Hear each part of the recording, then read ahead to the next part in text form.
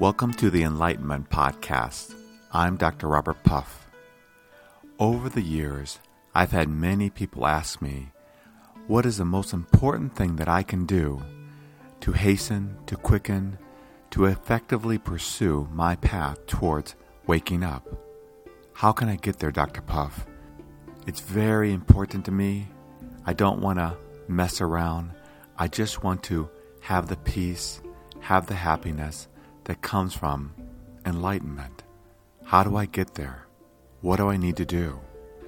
We get so tired of the search. We get exhausted.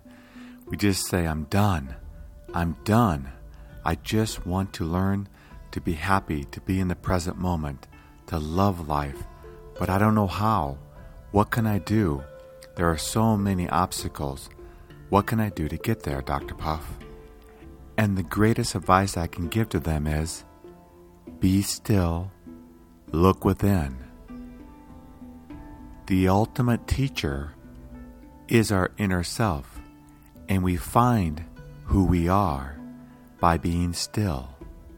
Silent retreats, getting away from everything, being still is really the best thing we can do to wake up.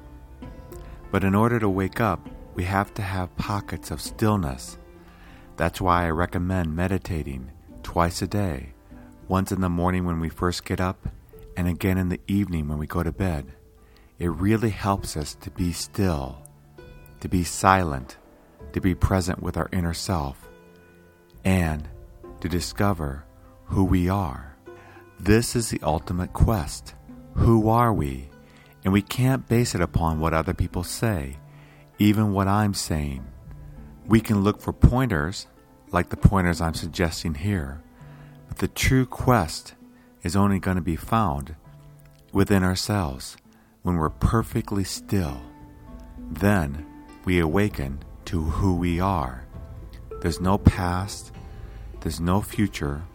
That can only exist in the here and now. Everything else what people base upon the past and the future is a fallacy. It's based upon that which is impermanent, so it can't be the ultimate truth. But when we're still, perfectly still, then we awaken to who we are. Thoughts still continue, emotions still arise, but we don't get attached towards them. We don't get stuck in them, and we live in the here and now. We have to seek it. We have to seek it earnestly, with incredible tenacity and desire for this, only this. Then we can let go and discover who we are. We'll make mistakes along the way. Things will go awry. But if we just keep pushing forward, the goal, the ultimate goal of discovering who we are, will be within our grasp. But to finally get there, there's one last thing we have to do. We have to let go. Since we're aiming for the ultimate truth, the ultimate reality has to be the cause of everything. That which we've identified with, our minds, our body, our thoughts, our fears, our desires, aren't real ultimately, and we aren't the cause of them ultimately. God, the ultimate reality, the supreme reality, is the cause of everything. It's like with the sun. The sun causes everything to be. Without the sun, nothing could be. So ultimately, we have to let go. We have to let go of our control, of getting it, of understanding who we are, and arriving at enlightenment. To ultimately get to enlightenment, we have to completely let go and let the supreme reality, let God take us there. We have to let go completely and just be. No matter what happens, no matter what consequences we get, whether there's happiness, whether there's unhappiness, it just doesn't matter. We just let go and be. And in that beingness, we discover who we are, right here, right now. When we let go of control, completely let go, there's freedom, a freedom that passes all understanding. Life is beautiful when we completely let go, but we have to completely let go and seek it earnestly. These are key factors, key pointers to getting there. I'd like to conclude with a story that perhaps can illustrate what we need to do to wake up. It's like this.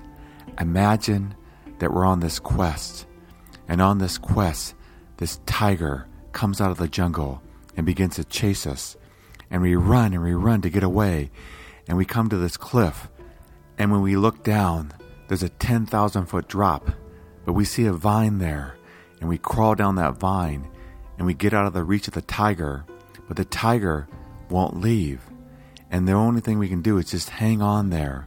So we cry out for help, help, help, help. But with time we get exhausted. We get so exhausted we can't even pull ourselves back up. All we can do is just barely hang on. It seems that the tiger's gone, but we're just too exhausted to even move. And we're barely hanging on. And we get very still. We get very quiet, realizing this may be the end. And in that stillness, we hear a voice. And it's a voice from deep within us. And it says, just let go. Just let go. And though our egos may cry out, no, at the same time, deep within, we feel the peace, the ultimate peace of complete relinquishment of any control and just choosing to fly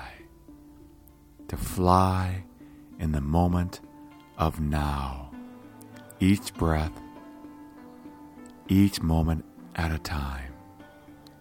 And then in that freedom, that ultimate freedom, we discover who we are, who we've always been, and who we will always be. Just be. Thank you for joining me on this week's Enlightenment Podcast. If you'd like to learn more about the world of enlightenment, please go to www.enlightenmentpodcast.com. That's enlightenmentpodcast.com.